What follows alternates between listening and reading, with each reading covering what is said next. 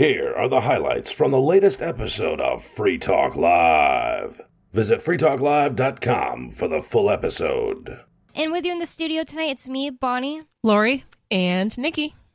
Even in jail, Ian is always giving me show prep because he's reading the Wall Street Journal, and I guess they'll print a bunch of other people's news articles too.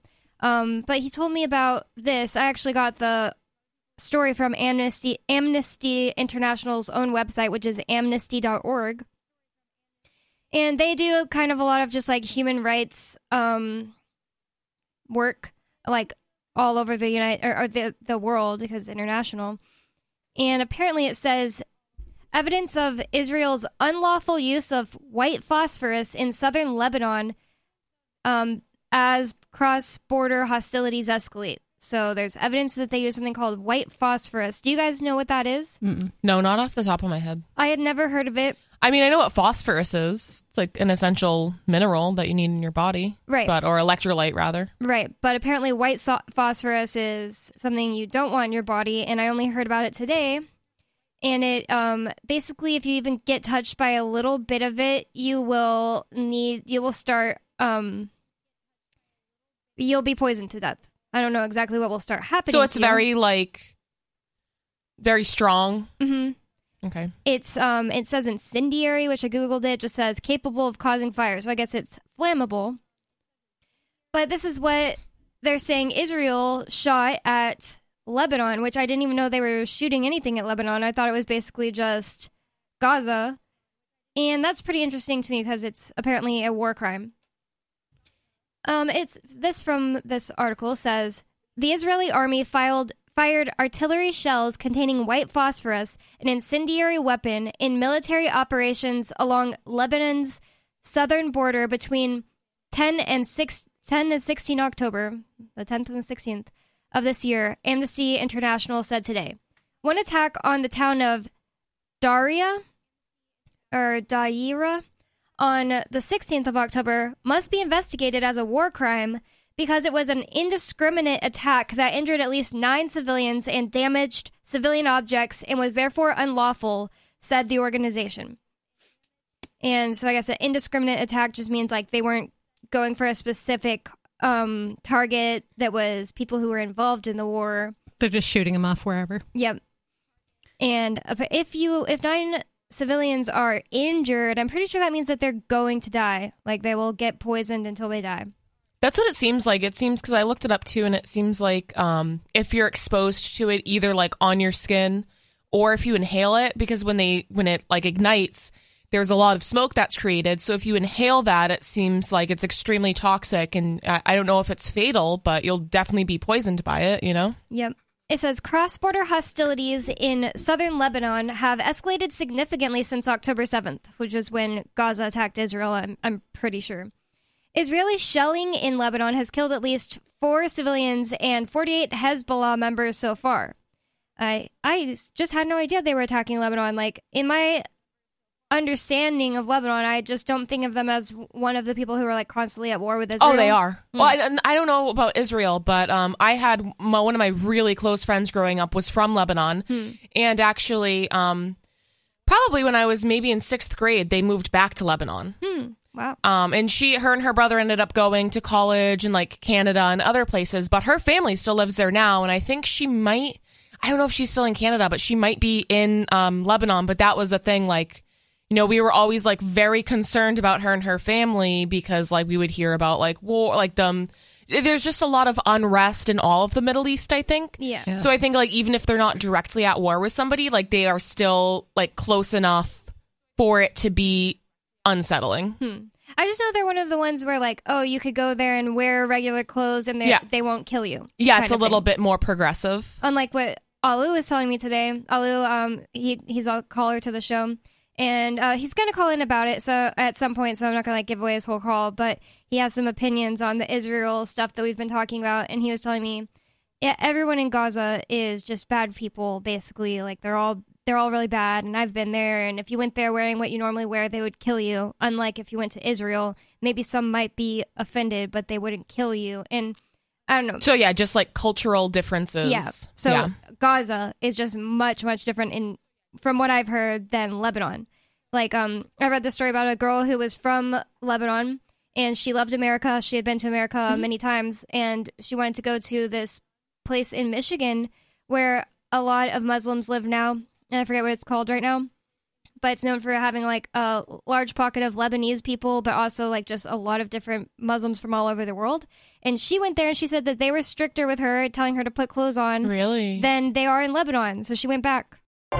If you were that person, you were equally as in danger. Like, you think if you were hiding Jewish people in your house in Germany or Poland in World War II, you were also going to that concentration camp. Yep. Because you're a traitor now. So, like, you're not sticking with the rest of the group. You're not sticking with the narrative. So you can't be trusted anymore. So you got to go. So it was a very typically it's very dangerous to be the opposition, as we should know here. It's tribalism. The only reason that it's so dangerous, too, is ultimately because of people who believe that they have the authority to have all the weapons and take them from the average people. Like the Germans were disarmed right before crazy stuff started happening.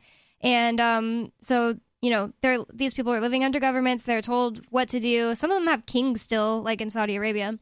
Yeah. And I just think that all of human society would have progressed so much more, would have been, you know, past believing like, oh, well, my God told me I get this land and therefore I'm going to kill you for being here.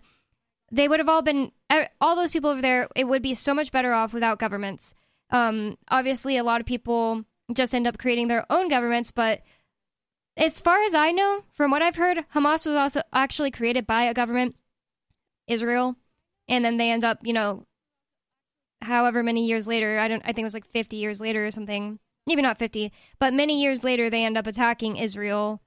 So, but the thing is, they wouldn't have existed without Israel.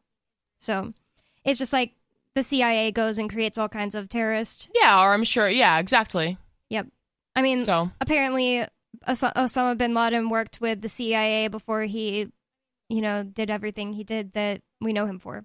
Oh, that's kind of how any governing organization works. They have to create, you know, an opposition to keep people... Yeah, to keep their power, right? To keep their power, keep people scared, keep people following orders. Mm-hmm. You know, that's how the church worked. The devil wasn't the big scary devil a long time ago. He was like a trickster. But the Catholic Church was like, well, we need something scary so that people listen to the rules.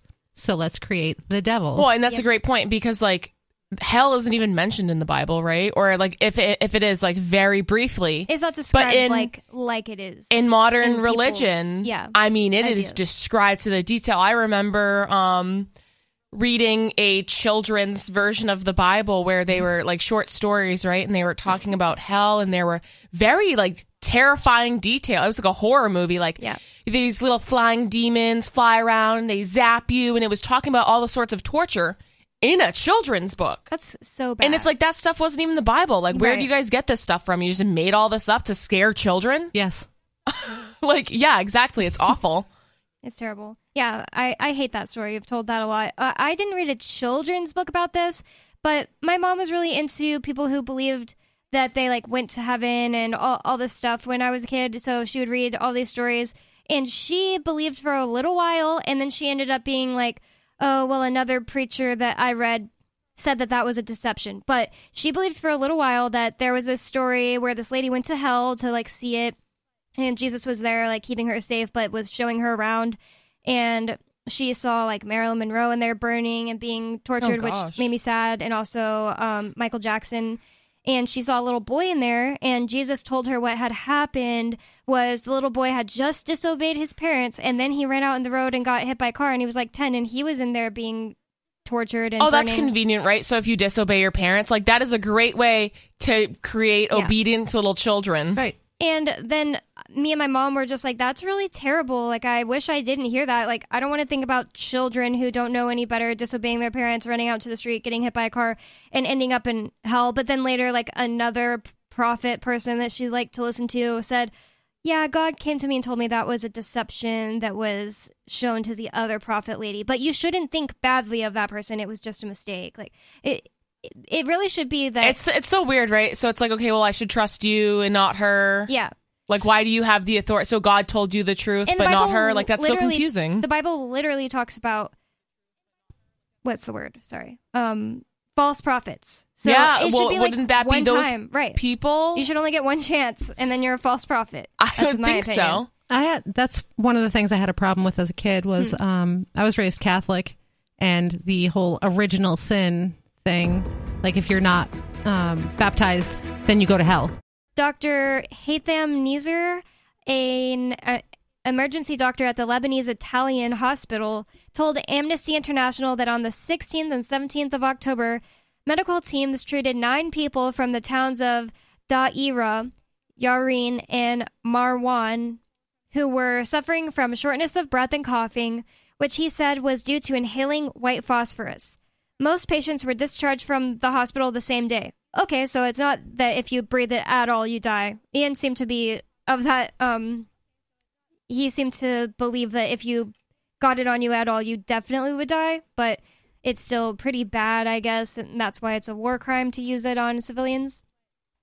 Says the regional director of the Lebanese Civil Defense, Ali Safadine, who facilitated the transfer of injured civilians to the hospital on the 16th of October and the subsequent evacuation of the town on the 17th of October, told Amnesty International that the civil defense received calls for help from residents who reported bombs that are producing extremely bad odor and causing suffocation once inhaled.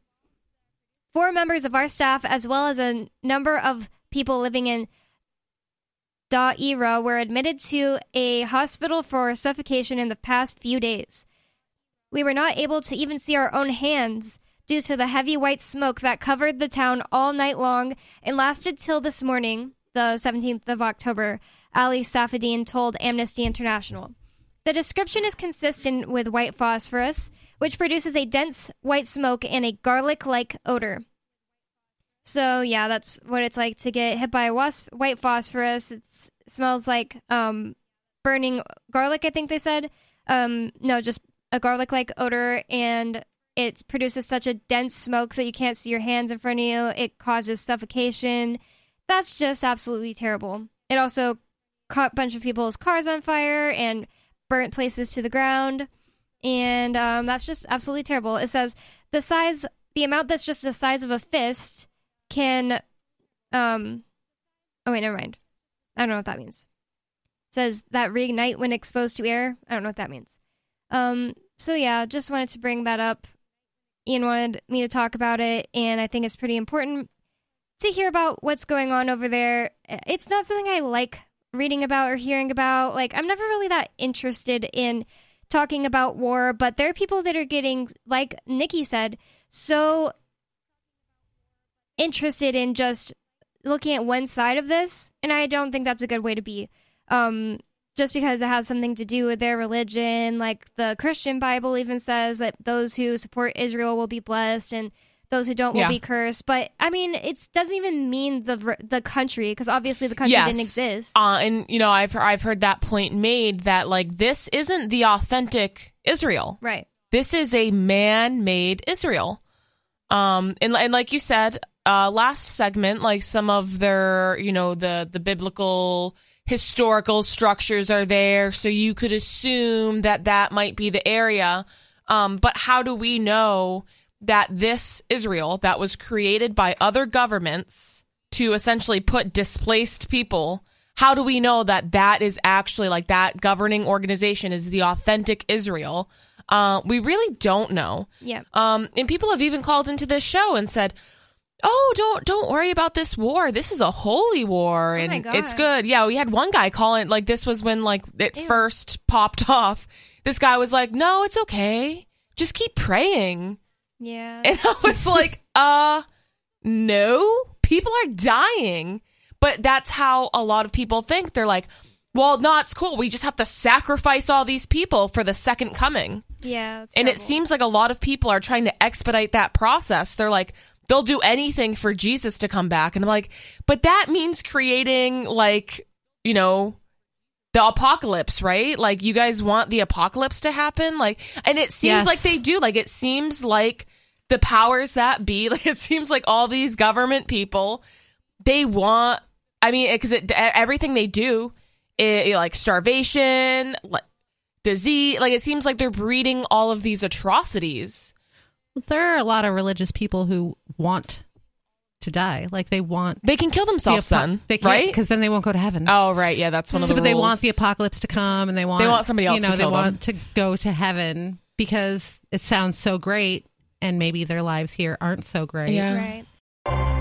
Energy is definitely a real thing. Have you ever met somebody and you're like, oh, their energy is Yes. really bad, and then you come to find out they're a terrible person? Yeah. You know, it's like, usually ding, ding. usually right. That's what intuition is. Usually is just feeling all of that energy around you. Yeah.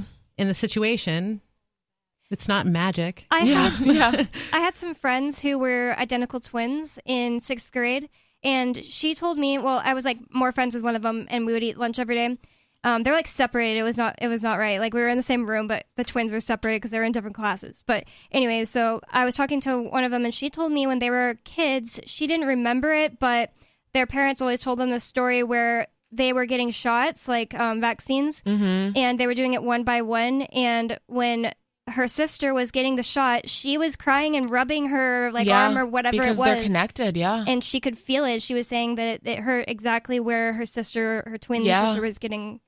Yeah, if we're all recycled energy, think twins are at the same time. I mean, they share DNA. Yeah. I mean, that's like crazy. Right, at the same time that energy is splitting in half. So basically, you're two parts of a whole energy field when it happens. Because, there's not an electrical impulse in the egg itself or the sperm itself, but once they become a zygote, the spark of life. Yeah, exactly. Wow. I don't know if you guys are familiar with these girls, but they're conjoined twins. I wish I remembered their names. Brittany and something else? Yes, Brittany and some, yes. I don't remember their names. So essentially they share a body. So they share all of their organs from the waist down. I think like the reproductive system down, essentially. I think it starts at like the large intestine is where they like only have one, but then from like small intestine up, they have two of everything. So, and that's the reason why they're able to be conjoined and like not die, because they have two hearts, two lungs, and those are like obviously the most important systems. They have, two livers probably. But watching their videos is absolutely fascinating because when they speak, they complete just so effortlessly. Complete, like one will be talking and then the other one will they go back and forth to finish a sentence. And it's almost like they have two brains, right? They're two separate people pretty much. But they are so used to, I mean, they obviously share DNA. They're like basically kind of one person, but not really. But they not only do they like share DNA and they're so connected, but they have lived their life together every single moment of every single day, even when they're sleeping. They are physically connected. So that has just created such a strong bond between them that they know exactly what the other person is going to say. And it is just like, because I'm like, and it took me a while. It's so flawless the way they do it. It took me a while to even notice it. And then I was like, wow, they do that a lot. And you would think like the other person would be annoyed, like, oh, you're interrupting me, you're finishing my sentence. But it's just like that is how they exist on a day-to-day basis. And it was just absolutely fascinating to see. And it really kind of just draws to the point of the connectedness of twins and like what it means to like share a DNA, Right. They are really fascinating. I first heard about them on like a TLC show when I was a kid. And then I always see them around because they're like the only ones. I think they're the only conjoined twins that have that exact setup. Yes. Yeah. Well, normally, I think a lot of conjoined twins share like either lungs or heart, like when they're conjoined in that way. And they die very shortly after childbirth because for that much body mass, for like all the organs, you need two hearts and you need two sets of lungs. Like they won't be able to survive, especially if they have two brains. I mean, you need, if you have two brains, like you at least need two hearts. Yeah. Like you can't, and two sets of lungs. Like that's really important to even like be able to survive. So I think that was the only reason why they survived. Well, yeah, I believe in all that stuff. That one thing that made me feel a lot better about believing that we're all one, because sometimes I think about people I really don't like, and I'm like, I don't want to feel like I'm one with them. I don't want to go into heaven and I just jump into some big ball of energy and I'm literally attached to them. I don't want to do that. But one thing that made me feel a little better is this idea, and I'm not saying like I now subscribe to this idea, but it's a nice idea. There was this guy named Emmanuel Swedenborg, and I really like learning about his experiences. He lived in the 1700s, and he had like a great job. He was a nobleman. He was really rich, and he was like a genius. But he quit all that just to start writing these books, these huge books of basically experiences he started having in his 30s. He started seeing dead people and stuff like that, and then he got to talk to a lot of them about what it was like on their side where they were. And basically the way that they describe being all one is they were all one, but basically the people that are most like you, the people that share the same loves and feelings, and the people that you are your people that you get along with, are all basically achieving the same type of thing in heaven. And they basically are, the idea is like, you and that group of people, you don't have to hang out with the feet because you're the lungs. You're doing your job in this huge, you basically create this huge person that is God. And I love that idea. That's pretty cool. John in Nebraska. What's on your mind, John? Hey, thanks for taking my call. Y'all were talking about the afterlife and electricity, and I kind of want to agree with that. I don't necessarily believe that there is an afterlife, but if there was, I would think that our consciousness is maybe built up of some sort of energy, and our body has there's electricity there. So I don't know what happens to energy. I don't think, I don't know. I kind of wonder if, electricity just goes to the ground. I just kind of don't know, if like our consciousness could somehow survive. But I suppose there's plenty of theories on that. But as far as surveillance goes, I've been thinking a lot about this. There's been no better time. Like I got rid of my phone for like 2 years, and I felt so good. Like there was people, I didn't have to call anybody, and nobody was really calling me, and my job pretty much stayed the same. It was pretty easy. I didn't have to use an email or a phone or nothing for my job, but I really enjoyed that. And like I feel like the government just wants everybody to have a phone, wants everybody to be on a social media site, wants to be able to monitor everybody in every way, shape, or form. But I kind of also feel like private corporations are doing the jobs for the government. Like I think that they're collecting all this information, like when you go to the doctor, or, you get some health care, or wherever it is, even you go get a haircut. Like a lot of people have to schedule an appointment online. I kind of like the place where you just walk in and just go get a haircut. But dang, that's one I hadn't really thought about. Oh yeah, it's a bunch of little stuff like that. I mean, you really can't do anything without an email and a phone number, and you need to provide all of this personal information almost for anything you do. Like I feel like everybody's asking for your address, and it's like, why do you even need to know my address? You know what I mean? Or my phone number. It's like for everything. It feels like, yeah. Yeah, that's the thing that kind of bugs me. Yeah, you go say to like a bookstore, they want your email address and your phone number. Well, somebody who works there might have a problem with you, but you may have never met them, but all of a sudden they type your name into the system and they find out everything about you. Or something, depending on where you work, not just a bookstore, anywhere. But I guess, I was just kind of wondering, I know a little bit of the stories with the FBI and the harassment and stuff, and the court case and all that stuff. Probably can't talk too much about that, but I was just wondering if y'all ever thought that maybe you were being surveilled. Well, we know we were. They admitted to that. That was part of the discovery, I think it's called. Yeah, they had. They were surveilling our house. They had a 24-hour a day for multiple months. Yeah. Camera outside of our house. They had like stuff written in Discovery that was like, red Subaru, this license plate from like when I first met Ian and visited. Yeah, and even during the Kate, the trial was going on, we were obviously still here doing the show 7 days a week at that point. And we would say stuff on the show, and they were using recorded snippets from things that Ian or Aria was saying on the show, and they would use it in court the next day. Yep. So they were we knew they were listening to the show, and then in the discovery they were saying that they were surveilling the house.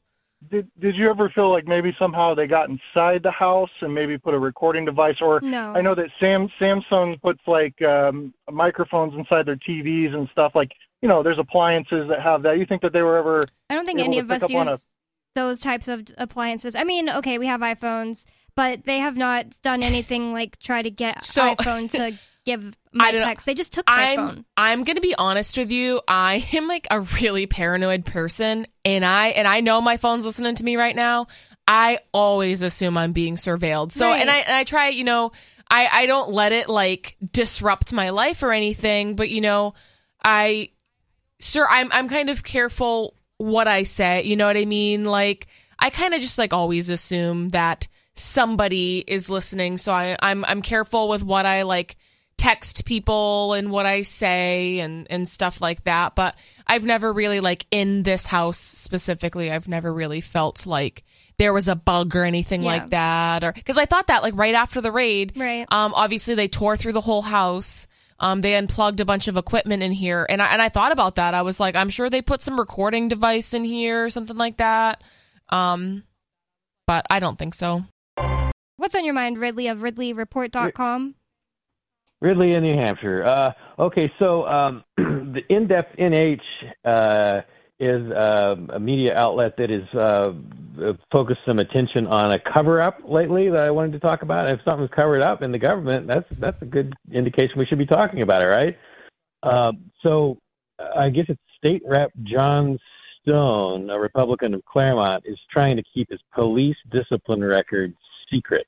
And In-Depth NH, a reporter from In-Depth NH filed a right to know request 3 years ago, and I guess the union leader and the New Hampshire Civil Liberties Union have now joined in to try and find out why this is supposed to be so secret. And the Supreme Court of New Hampshire is about to hear the case.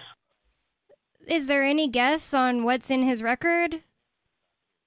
They do seem to do a little bit of vague it's not speculating on the In-Depth NH article. It's they do go into it a little bit, but I do not want to libel the guy. Yeah. So if I were to try and paraphrase what they're saying, I don't understand what they're saying well enough to be able to properly paraphrase it for you. I've got the article in front of me, and I remember the part that you're looking for. So I'll just say the article says, quote, according to records obtained through the 5th District Court, District Division in Claremont, Stone was subject to a domestic violence protection order filed by a Claremont woman in September of 2006. The order was withdrawn 2 weeks later. So he got the protection against her, not the other way around? It says, quote, Stone was subject to a domestic violence protection order. Quote, what that means is somebody was trying to keep him away. Oh, okay. Yeah. I'm not sure that's the part that's even being covered up, though. So it's just, definitely, someone in the government. Isn't that just supposed to be like, shouldn't that? I'm sorry, go ahead. I agree that somebody in the government should have to disclose things like that. I don't believe it about everyone. It's like we were saying. I believe in privacy, but if you want to rule over me, then you should be able to be open and transparent, which is what the New Hampshire Constitution says all government workers should be. Well, I mean, the guy's police record should look like the Shire forums, right? It should look like forum.shiresociety.com, where everybody on the internet can see every word, basically. And that's how a police report or a police record should look for a police officer, because they're forcing you to pay their salary. He's a police officer? You're supposed to be able to, he was a police officer, but he was dismissed from a police department this is quote, Stone was fired from the Claremont department in 2006 under circumstances that were never made public, unquote. Wow. In that case, then I definitely want to know, because most likely if you're getting actually fired from a place, you're probably like beating your wife, beating your girlfriend or something like that. I'm not saying this guy was, and I'm not saying I know that, but it's probably something that bad. I mean, though, yeah, those things are usually allowed, so it might be worse. Yeah. Well, actually, my theory is they only fire you for doing the right thing in the police department. Yeah. That actually, that you might be onto something with that. But there are plenty of stories about people who it's not like that big of a deal. They get fired from being a police officer from one spot because they were a sexual assaulter. Yeah, and then they go just, somewhere else. Yeah. They get another job somewhere else as a police officer, like in the next county. So, I don't know. Yeah. Is that all you had about that in-depth NH article, Ridley? That is all. It's indepthnh.org. Hey Daily Digest listeners, this is Riley Blake. I enjoy Free Talk Live and I know you do too, but finding time to listen to an entire episode isn't always easy, so I produce the Daily Digest. I appreciate those of you who have supported me on Patreon and sent Bitcoin to me to thank me for producing these digests. For those who wish to support me on Patreon, visit patreon.com/crblake86. If you wish to send Bitcoin, visit patreon.com/crblake86 for those details. That's patreon.com/crblake86. Thank you. We have David Hathaway in Arizona. David, what's on your mind? Yeah, good evening, Bonnie, Lori, and Nikki. Yeah, a few days ago, Bonnie had mentioned you were interested in paranormal things, and Yes. I was going to talk about a couple of those. But first, I wanted to mention out here where I live, Tucson is just an hour away, and they are now training Ukrainian pilots to fly American F-16s at the Air Force base in Tucson. So this is obviously a prelude for U.S. fighter planes being piloted by Ukrainian pilots to go fight Russians. So I don't know. I hear that and I just think how crazy it is that we're now training foreign pilots to fight Russians in U.S. fighter planes. That's terrible. But anyway, that was the first thing I was going to say. Can I ask, sorry, is this really the first time that this would happen? Because I thought that the United States was already giving Ukraine planes, or is this just new because this is the first time that the U.S. would be training them specifically to use them? Or is this plane a bigger and badder plane that we haven't given to Ukraine yet? Well, from my understanding, they've beefed up the other NATO nations around Ukraine, provided more aviation support.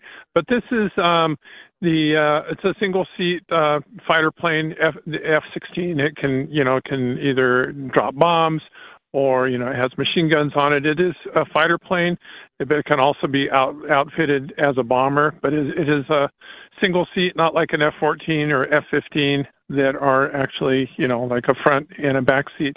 But from my understanding, this will be the first time that the U.S. is directly providing fighter planes to Ukraine, but I could be wrong about that. I could be wrong, too. I just knew that we'd given them some kind of, well, definitely money, and I thought that we gave them, or not we, but the United States gave them planes, but I could be wrong about that. So, I don't know. I just wanted to know.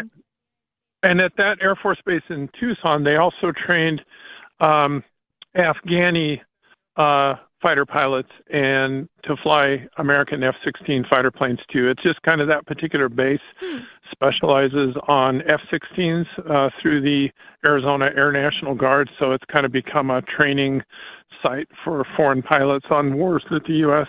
is supporting. So it's a big deal in the news out here, but it's probably not at the national level.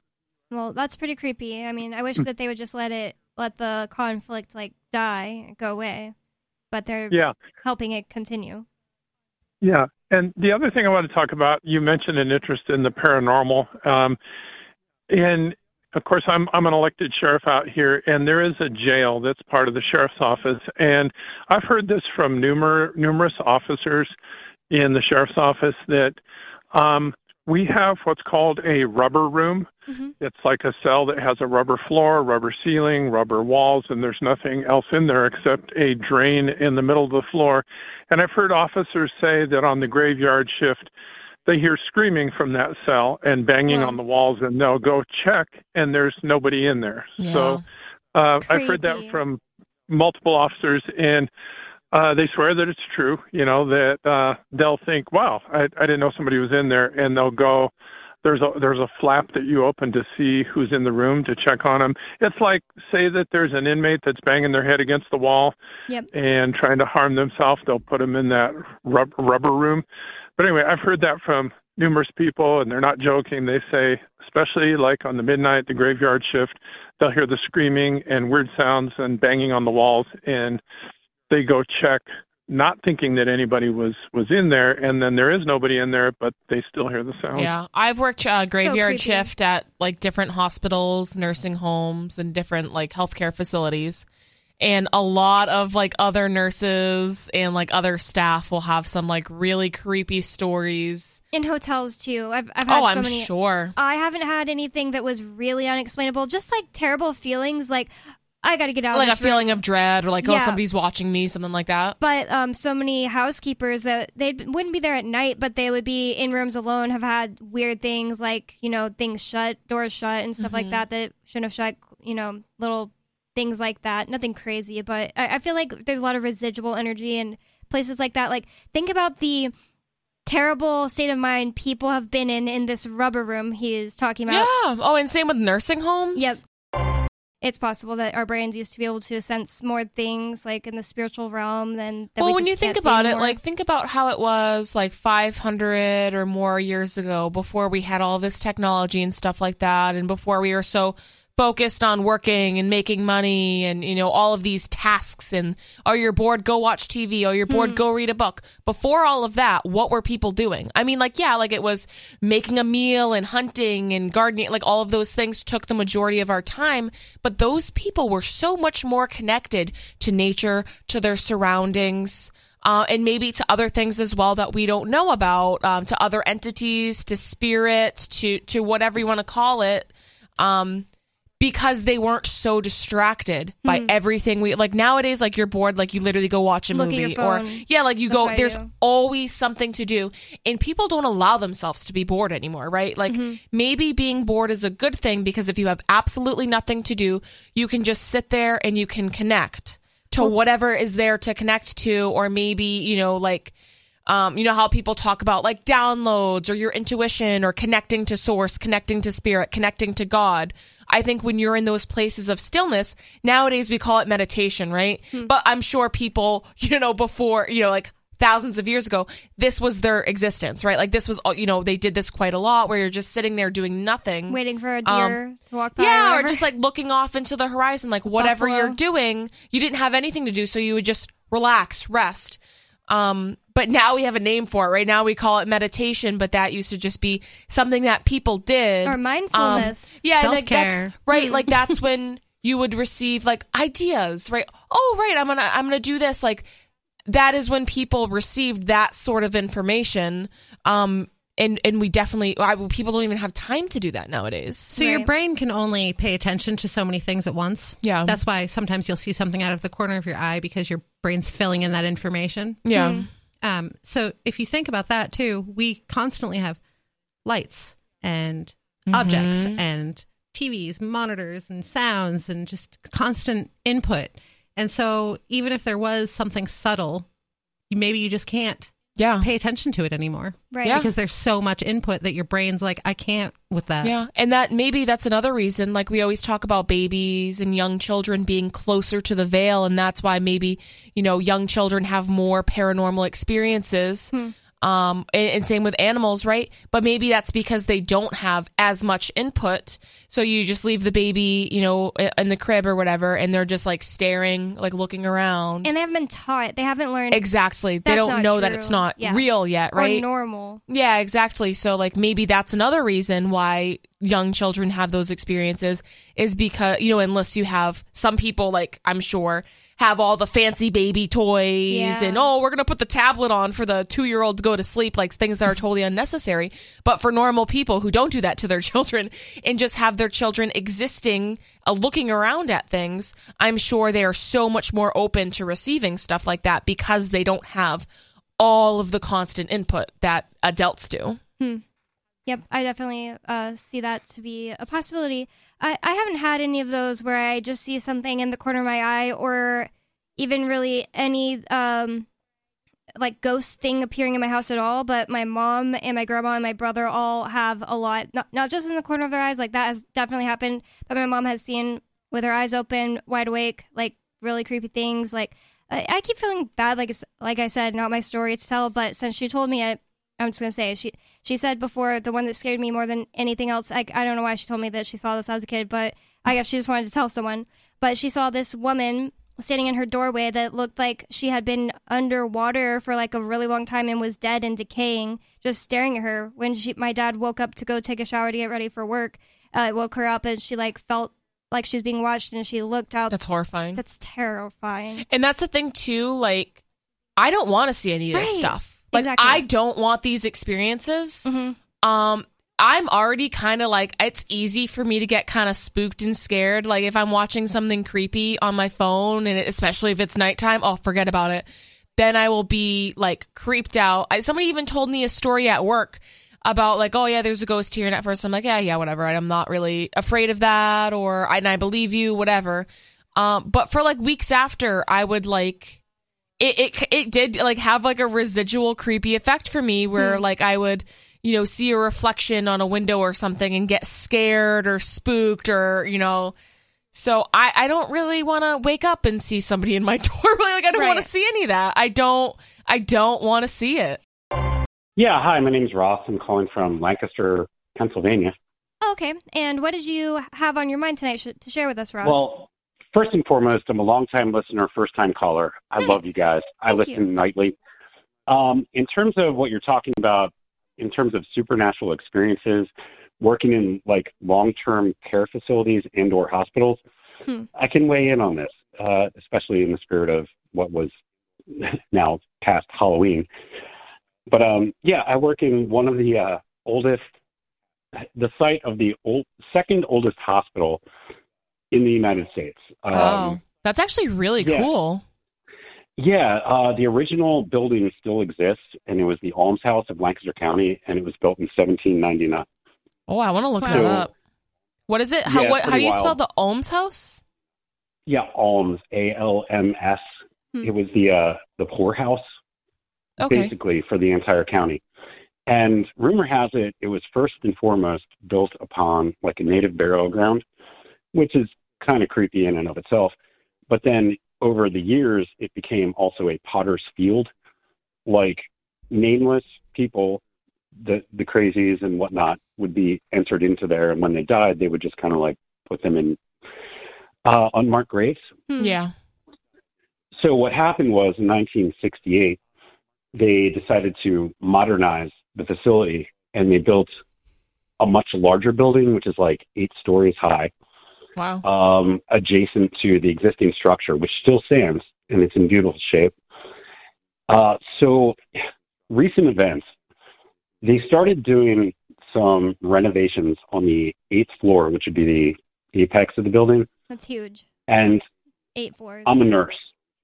I've been a nurse for 16 years, and there are some creepy energies, like, vibing around the place. The county morgue is in the basement, what used to be the county morgue. So, like, the coroner's office used to be down there as well. So this place is, like, full of weird energy. Yeah. So what they're reporting on the 8th floor of this building, some of my fellow nurses have come down from night shift and questioned other night shift nurses, and they're like, yeah, you got stories? So there's this male entity that's been like creeping around the 8th floor since the renovation started. And we have alert and oriented residents reporting seeing this guy always at night, always in the dark room. And the one guy was just like leaning over to put his prosthesis on to get himself to the bathroom. All of a sudden, this male figure appears out of nowhere, kind of shadowy, and it's just like, bad idea. Literally put his hands on the patient's shoulder and kind of pushed him back into bed and said, ring for help. Whoa. What? He touched him? Because normally you don't hear about entities touching people. He said there was actual physical contact. Wow. He was like, okay, so this gets creepier. Oh, that's then dark. There was this woman. Yeah, it's pretty wild. There was this woman who just woke up, and she's in these are 4-bed rooms, and her room was pretty much vacant except for her. She woke up in the middle of the night, and there was just a dude sitting there on one of the adjacent beds, like cross-legged, just sitting there, and he goes, this used to be a male occupancy only room. When did they change it to female? And she just kind of went back to sleep. Like, whoa. And then there was another guy who was helping himself to the bathroom, and the same figure came in and kind of helped him out and then turned on his call light so another staff member could come in. Wait. So I just want to make sure I understand what you said. You said that the entity helped him to the bathroom? The shadowy figure observed him, kind of like walked with him. So but kind of like a nurse would, right? Like, I'm walking with you, Exactly. like helping you to the bathroom. Yeah. That's weird. Maybe he used to be a nurse there. Yeah, this is the fun thing. Oh. Because the creepy part of this has been going on for weeks. These stories keep happening. And the one night shift nurse had all these interesting complaints from these 3 residents that were working up there, all of whom are alert and oriented.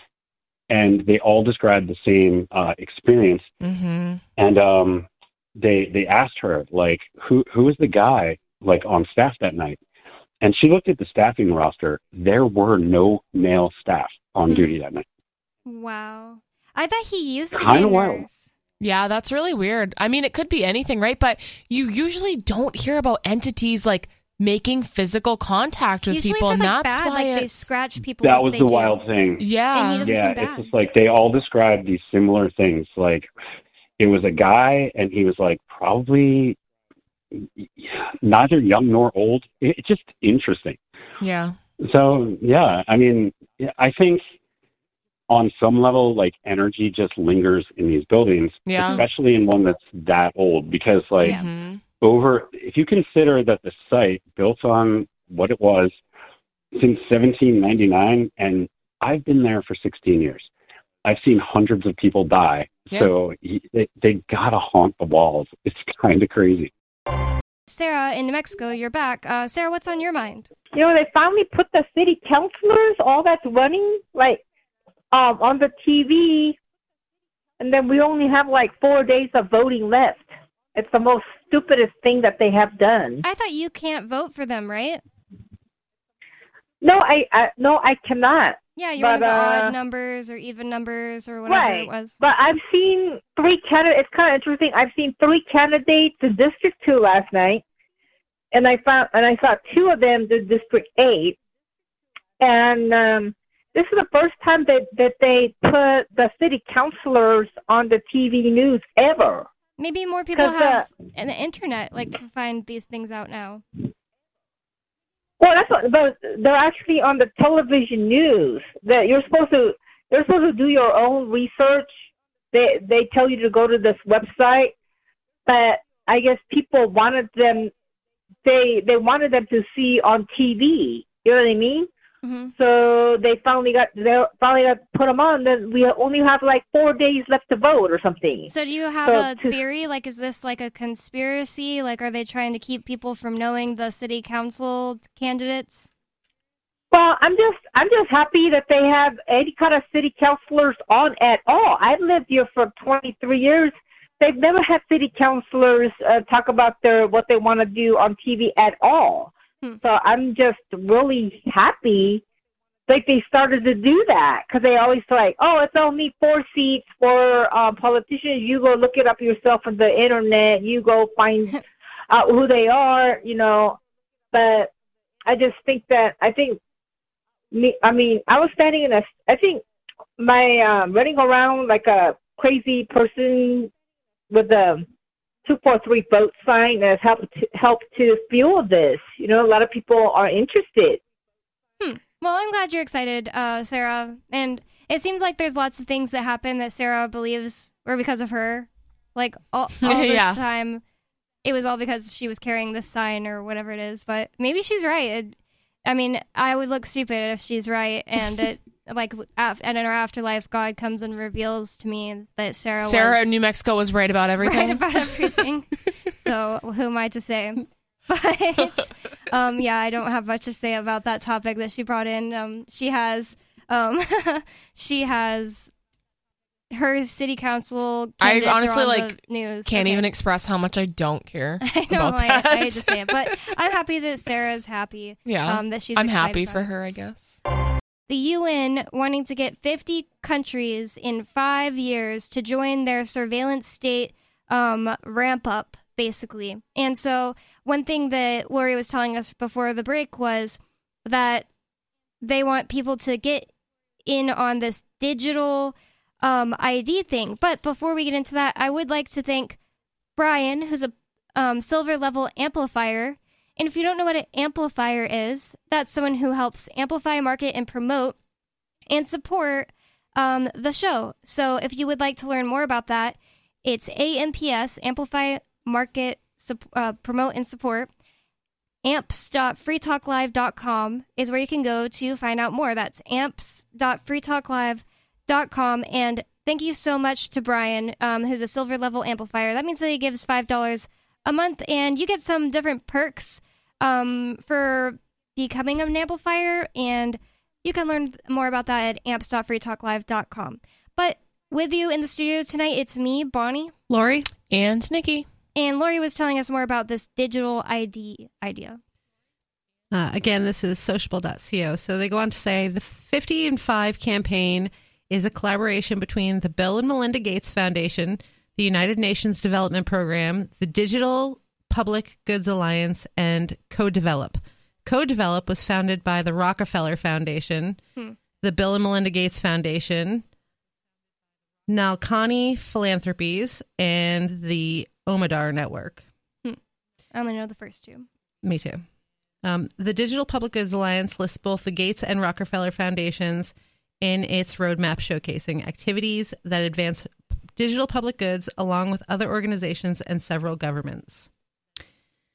People-centered smart cities need accessible, secure, and fair digital public infrastructure that powers digital services and ensures everyone has equal opportunity to fully participate in civic life. That is bad woke language when they're just trying to make you feel like we're on the side of people. It's people-centered. Right. Like it's gotten to a point where they have to try to convince us that they like people. They're definitely lizard people. That's from the United Nations Building and Securing Digital Public Infrastructure Playbook from June 2022. The United Nations Playbook on Digital Public Infrastructure says that digital ID is foundational to DPI, stating, broadly, there are 3 major types of protocols that facilitate digital public infrastructure: digital identity, digital payments, and data exchange. These 3 protocols are typically required for most digital service transactions, such as permitting, issuing licenses, or providing records that often require validating a user's identity, enabling exchange of data across agencies and users, and finally authorizing payments online. By prioritizing these 3 protocols, the UN says that local governments can set the stage for successful development of an entire ecosystem of digital services in alignment with their community's unique needs.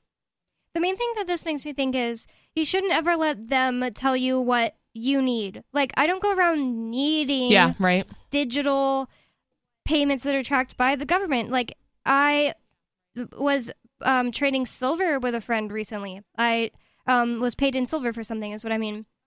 I don't need the government to know about that. I mean, I guess I just told them because the FBI listens to the show, but it wasn't necessary. But right, like, it doesn't need to be reported, right? You know what I mean? And it's not like it needed to be digital. I don't think that most people would agree that we, quote unquote, need to get rid of cash. Like, oh, well, there's credit cards now. Yeah, there are credit cards, but don't you like being able to just give the boy in the neighborhood some cash to mow your lawn instead of having to report it and then he has to get taxed and just the government knowing at all about it? Right, or even knowing what I'm buying. What if I'm buying something embarrassing at the store and I don't want anyone to know? Why do I want that on my records? Yeah. I've never needed to verify my identity online for anything. I don't need a digital ID. Yep. And it's like, when you don't grow up with people who really think much about this, the surveillance state getting worse and worse. I didn't grow up with my parents being like, Chris Wade, who is a former host on the show, and a friend of ours. He's all about privacy. He sells VPNs for a living.